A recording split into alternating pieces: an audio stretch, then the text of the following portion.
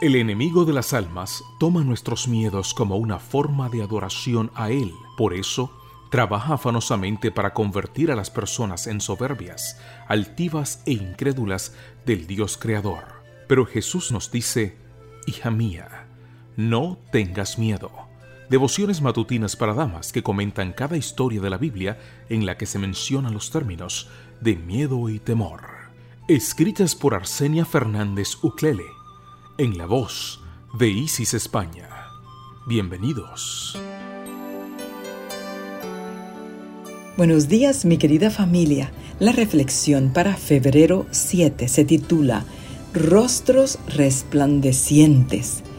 Aarón y todos los hijos de Israel miraron a Moisés, y he aquí, la piel de su rostro era resplandeciente, y tuvieron miedo de acercarse a él. Éxodo 34:30. Por segunda vez, Moisés pasa 40 días en el monte de Dios. También es la segunda vez que Moisés hace un ayuno de 40 días. En la primera ocasión, Dios había escrito los 10 mandamientos en tablas de piedra, pero la rebeldía e idolatría del pueblo incitaron a Moisés a quebrar las tablas al pie del monte. La diferencia en esta ocasión es que ni aun Josué debía estar presente en esta íntima reunión de Moisés con Dios. Esta vez, Dios se revela a Moisés en la plenitud de su carácter, fuerte, piadoso, tardo para la ira, grande en misericordia y verdad. Éxodo 34:6. ¿Por qué Dios escogió mostrar estas cualidades? Quizá porque era la segunda vez que revelaba la ley.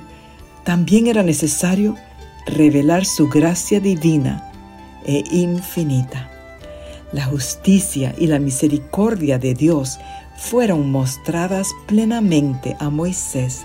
Tal vez fue el reconocimiento del perfecto equilibrio entre la justicia y la misericordia de Dios lo que hizo resplandecer el rostro de Moisés.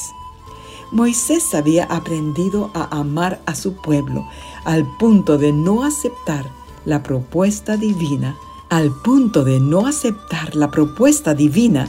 de destruir a Israel y hacer de él un líder de un nuevo pueblo más obediente. Éxodo 32:10. Intercedió con su propia vida en favor de sus compatriotas rebeldes. Esto no era otra cosa que el reflejo del carácter de Dios en su vida. Su mismo rostro reflejó el resplandor del Dios a quien imitaba.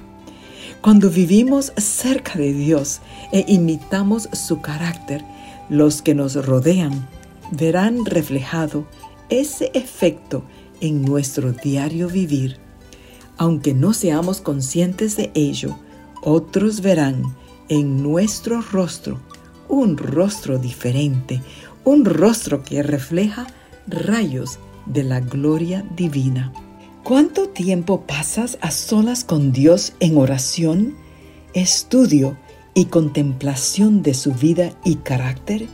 Tal vez no ilumines la habitación con la luz de tu rostro, pero hará tal efecto en tu vida que pronto la gente notará que has estado con Dios.